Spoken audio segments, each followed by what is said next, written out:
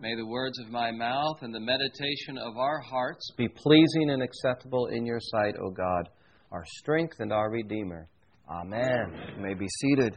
Don't think I'll forget the words that a young man said to me many years ago as I was just starting pastoral ministry. And this was a young man that we were trying to help at church. He had fallen into trouble with the law. He had addiction issues. There were a lot of problems in this young man's life. And we were standing in the parking lot one afternoon talking, and he looked at me and he said, "The only thing that I've really ever wanted was to know that my Father loves and accepts me." And that was at the heart of so many of his problems. That was important for me as a pastor to hear. It's important for me as a father to hear that as well. But this longing in the human heart for love and acceptance, I believe that God has put that longing in all of our hearts to point us to Him who gives perfect love, to point us to His perfect and eternal love. And in our New Testament passages this morning, we see that God invites us into a relationship of love with Him. And so I want to speak to you this morning about this based on these readings. It's a simple sermon, it's a simple reminder, but don't we need this reminder that God has called us to know Him personally and to know His love and enjoy His love personally. It's especially important for us as we go on in our Christian life, those of us who've been Christians for many years, and then we start working for the Lord, doing for the Lord, speaking for the Lord. And yet, we can do all these things and lose our desire for the Lord, our desire to know Him and to know His love.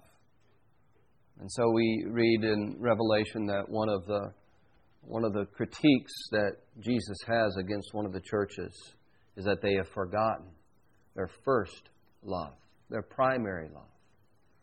And so this morning, my hope is, as I have studied this and prayed about this, and felt in my own heart a need to rekindle my love for God, my hope is that this word today would rekindle your love for the Lord as well, and you'd hear afresh His invitation to know His love. This is a call to loyal love. A call to loyal love. If you take out the gospel reading, you see what Jesus says in John 14, verse 21. He gives us a test of loyalty and of loving Him, and that's in verse 21. "Whoever has my commandments and keeps them, he it is who loves me. And he who loves me will be loved by my Father. And I will love him and manifest myself to him." And I believe that Jesus is speaking primarily here to the disciples, and I think when He's talking about manifesting Himself to them, He's referring to the resurrection appearances. This is on the night of His supper with His disciples, and He is facing the passion and the crucifixion, but He's looking ahead towards resurrection and glorification, and He's assuring these disciples if they love Him, they will see Him in His glory. He's going to reveal Himself to them. And so that was true for the first disciples in a very specific way as they encountered the risen Christ, but I think it's true in a more general way of all of us as disciples of Jesus.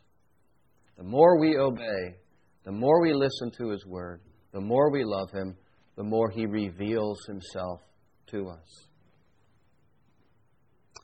"He who loves me will be loved by my Father, and whoever loves me will keep my commandments, has my commandments, and keeps them." It's not that we earn God's love by obeying the Word of Christ. It's not that we first have to demonstrate that we love Him before He loves us. No, John has made it clear throughout this gospel that God loves us first. Our love is a response to His love. God so loved the world that He gave His only begotten Son.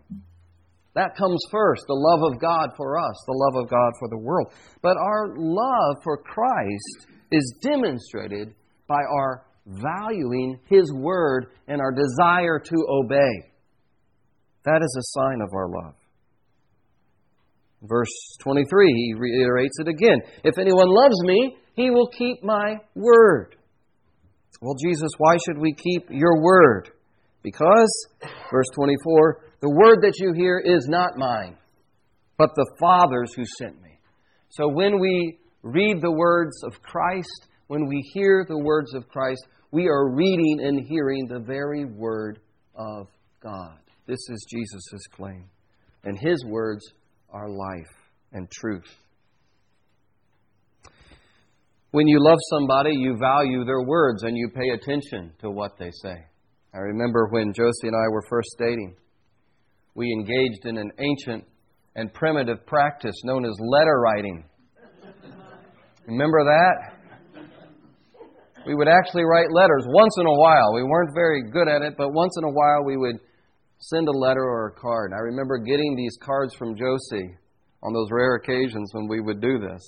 And I would treasure these words. I would ponder every word. I think I had it memorized. I wanted to understand what she was communicating to me. She was disclosing herself to me in those letters, and vice versa. And this is a sign of love when you disclose yourself. And it's a sign of love when the person who's on the receiving end of that treasures those words. To love God is to love His Word, to seek to obey it. It's a sign of loyalty. It's a sign of loyal love. In our passage from Revelation, God is revealed as the Almighty One who reigns. Hallelujah, for the Lord our God, the Almighty, reigns. And that word reigns here means kingly rule. God is on the throne. He is king. This is a picture of the kingdom coming at the end of time. And as we've talked about Revelation these last couple of weeks, Revelation tells us where history is headed so that we might have hope in the sovereignty of God. And here, as we get to the end of Revelation, we see that the only authority that is going to remain is God Almighty, the true King. God is going to defeat evil and sin and injustice and death once and for all at the end of time. He rules. He reigns. And the question that faces us today as we read Revelation, and this is what John, the author of Revelation, asked of his original readers. Will you remain loyal to this King here and now, in the midst of persecution and suffering and difficulty? Will you remain loyal to Him? Those who share in the marriage supper of the Lamb, it says, are clothed with white linen, bright and pure. And these linens represent the righteous deeds of the saints. These are those who remain loyal to Christ in the midst of great pressure and persecution. And so it raises the question, will we stay loyal to Christ, even in the midst of our own trouble, persecution, and difficulty? Revelation tells us that those who resist Christ's rule as king and continue to resist repentance and responding to His love in faith put themselves outside of the kingdom. God has called us, brothers and sisters, to loyal love. To loyal love. And then God calls us to a personal love. Now, it's one thing to talk about God as the Almighty, the sovereign King, who we ought to obey and bow down to, and all that is true. But there's something more wonderful about the God that we serve and worship. And that is that this God is a God of love. And He calls us into a fellowship of love. He loves us and wants us to love Him. And so in our gospel reading, Jesus gives us this wonderful promise. Again, verse 21, He who loves me will be loved by my Father, and I will love him and manifest myself to him. Jesus is saying, as you love me, you will be brought into a relationship with Almighty God, with the Father. And I know that we've heard this time and time again as Christians. But it really is amazing if you think about it, that God Almighty, the creator and sustainer of the universe, has made a way for us to enter into a relationship of love with Him. As you survey or study the religions of the world, this is a unique understanding of God, that He wants to share His love with His creatures like this.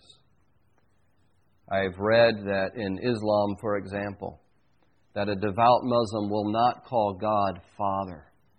And I checked on that with Matt Walter, who many of us know, who knows Arabic and knows the Quran and ministers to Muslims. And I said, is that true, Matt, that a devout Muslim would never call God Father? He said, that's true. Because in Islam, the emphasis is on God as the transcendent, Holy One, the transcendent other. And any connotation that God would mingle with His creation is considered blasphemous or borders on blasphemy. And so to preserve the holiness and the otherness of God, no, you can't refer to Him as Father. But Jesus teaches us here. He says, you will be brought into a relationship of love with the Father. What a wonderful privilege we have. Jesus then, He gives this other staggering promise, verse 23. If anyone loves Me, he will keep My word, and My Father will love him, and we will come to him and make our home with him. We will dwell with those who love us. I believe that's a reference to the gift of the Holy Spirit. This is how we know the love of God. This is how the love of God dwells with us, through the work of the Holy Spirit. There's much in this discourse about Jesus promising the Holy Spirit, the Paraclete, who will be with them. And so God wants to make His home with us as we love Him. And that's why the final state of union between Christ and the church is pictured in our passage from Revelation as a marriage. Heaven is praising God that the marriage of the Lamb has come and His bride has made herself ready. It's a marriage of the Lamb because Jesus is the sacrificial Lamb. We are able to enter into this relationship because God has made a way for this to happen through the sacrifice of His Son, Jesus Christ, on the cross, so that we can be in relationship with this holy, transcendent God. Even though we are sinners, He has made a way through the cross of His Son, Jesus Christ. This is what God has done out of love for us. Friends, if you ever wonder if God loves you, remember what Paul says in Romans 5:8. God demonstrated His love for us, for you, in this, that while you were still a sinner, Christ died for you. This is proof, this is evidence of God's love for you. And He did that so you could enter into this relationship of love that is described in such personal and intimate terms as to use marriage as a symbol of it. So think about this today. God's love for you is something like the love that a groom has for his bride on his wedding day. God's delight in you as His people is something like the delight and the joy that a groom has as he sees his bride coming down the aisle. And I remember my own wedding day. Somebody came up to me afterwards and said, "Ben, I've never seen you smile like that. I've never seen you light up as when you did when Josie walked down the aisle towards you." It's a reflection of the kind of love that God has for His people.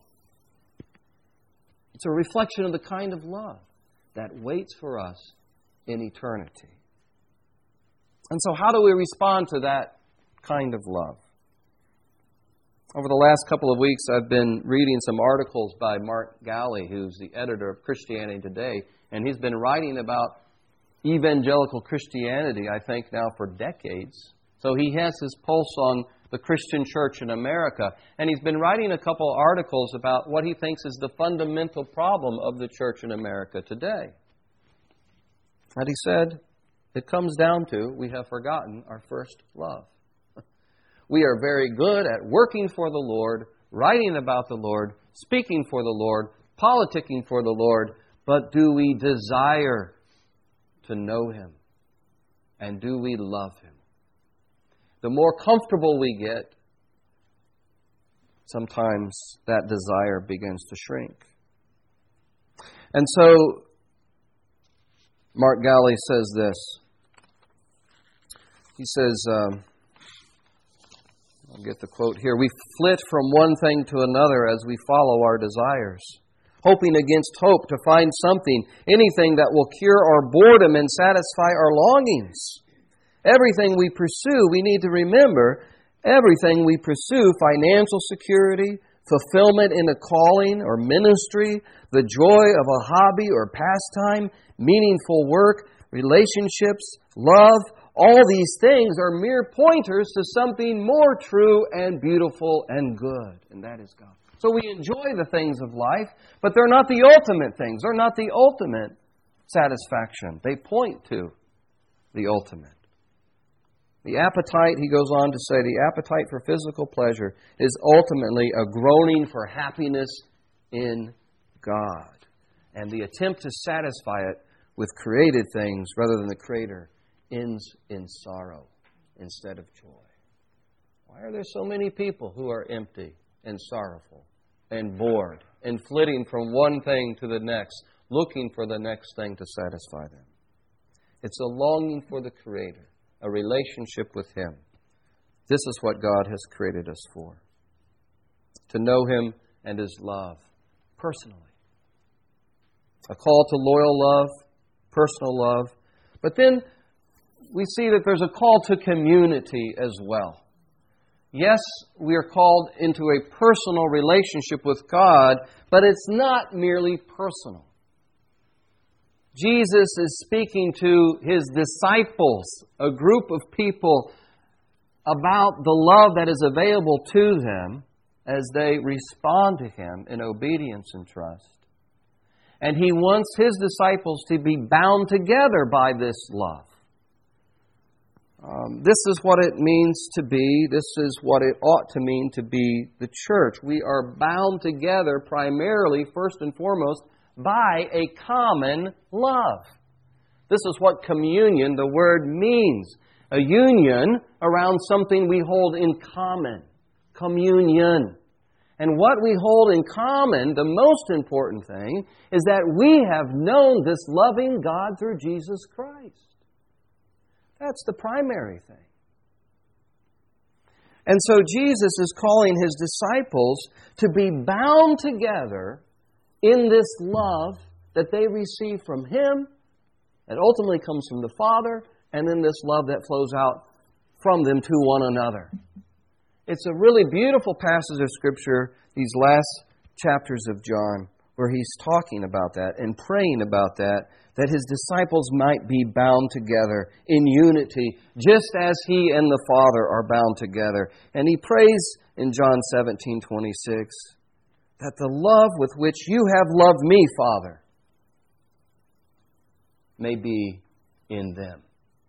And that would be the source of the unity. So above all, brothers and sisters, as we think about the church, there are practical things that we need to tend to. We need to think about things like committees and capital campaigns and structuring services and different things to make the institution work. All that's important. I'm not minimizing any of that. But at the heart of everything needs to be this love for God. This is what binds us together. That we have known this God of love through Jesus Christ, and we want to share that love with other people. Blessed are those who are invited to the wedding feast, the Scripture says. And we are the ones who offer this invitation so that other people might celebrate and worship this God of love, as we see heaven doing all throughout Revelation. What's the business of heaven? Worshiping God, praising God for who He is and what He's done. Revelation tells us that what we have to look forward to is a wedding feast that celebrates the eternal love of God, that feast on the love of God. I love that image of gathering around together at a feast, a wedding feast. You know, it's one thing to order out, carry out. You know, you go through the drive-thru and get your brown bag of whatever and sit down in front of the TV and start eating it. That's okay once in a while, but that can get depressing after a while, right? If that's all you're doing, eating alone with your brown bag in front of the TV. What a difference it is when you're eating with friends and family that you love, and the food is good, the conversation is good, the drink is good, everything is flowing, it's wonderful, and oftentimes you don't want it to end, and the time flies. Why? Because we are made for communion. And as we share in a feast, and as we see other people enjoying the feast, it adds to our enjoyment. It adds to our delight. And so we are bound together in a community of delight and love as we worship God together. And so I'm encouraged when I see people delighting in the Lord. That increases my joy in the Lord. My joy is increased. My faith is increased. My love for God is increased when I hear people giving testimony of the goodness of God. I see people serving God with a glad heart. It raises the joy and the enjoyment and the delight in the Lord. Have you experienced that? Am I the only one? I don't think so. This is what we're made for, to love God together. Yes, individually, personally, but not just that. But we're made for communion with one another. And we want to extend this invitation to the wedding feast to others. We want other people to know this joy. Let me just close with a couple of brief points of application this morning. For those of us who have been Christians for many, many years, let's not forget our first love. Again, it's easy to work for God and to speak for God and to talk about God, and yet let our desire for God grow cold. This is something we have to guard against as we're working for the Lord. I heard a sports commentator a couple of days ago was talking about watching sports, and he said, in general, he doesn't get caught up anymore because it's just a job for him now. He's been doing it for so long. It's just a job. He's sort of detached from it. And that can happen in ministry as well and in working for the Lord. Let's not forget our first love. I think the starting point, and this is something I've prayed this week, is to say, God, I don't desire you like I ought to desire you. I'm not as hungry for you. I'm not as thirsty as I need to be. I hear the psalmist say, as the deer pants for the water, so my soul thirsts for you, for the living God. Where can I go to find the living God? And I want to have that thirst for God again. I need that thirst restored for the living God.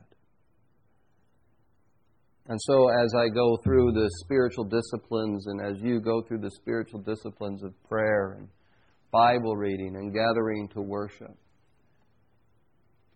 at the heart of it, let that be an expression of your love for God and your desire to know God.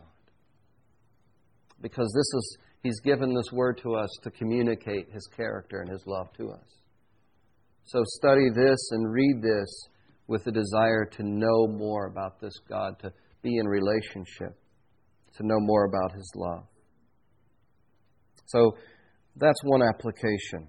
Maybe you're like me today and you need to pray that prayer. Increase my desire for you, O God. The second thing about these truths, about the love of God, I think that applies to us today, is that this gives such great comfort and strength in the midst of trouble and difficulty. To know that God's love is with us now, and there is a mind-blowing, mind-boggling feast of love waiting for us in eternity. To know that can sustain us in trouble and trial and tribulation.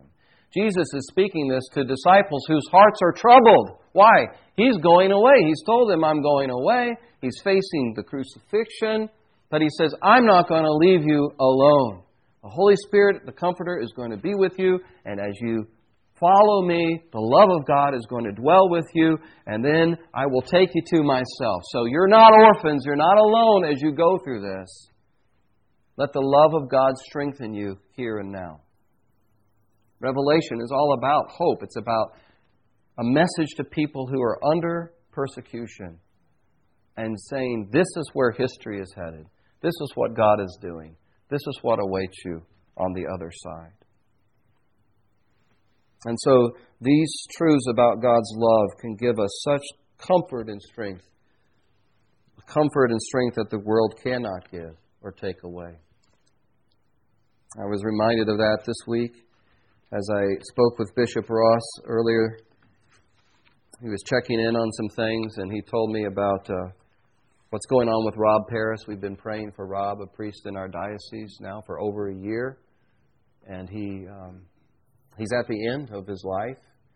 He's in hospice care. The tumor has taken over. But you know, I remember 2 years ago when Rob first got this diagnosis, he preached a sermon. Sarah, you remember the sermon about dwelling in the love of God and the mercy of God, that is our home? And he said, that's what I'm hanging on to as I go through this. Bishop Ross said he met with Rob last week, and he said, I think that's the last time I'm going to see him this side of eternity. And Rob was sort of in and out of consciousness and not a lot of communication going on. But as the bishop said to Rob, you know, I'm going to leave Rob and pray to prayer, Rob stopped him and mustered the energy to pray for our bishop.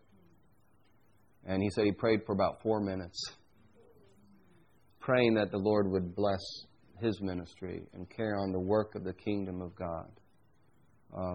His wife says that Rob will kind of come to and he'll be quoting Scripture. Here's a man who's getting ready to step into eternity with hope in his heart, with the love of God in his heart. He has a comfort, he has a strength because of that. And this is what the Lord can give all of us and does give us as we go through these trials. There's a feast waiting on the other side. Amen.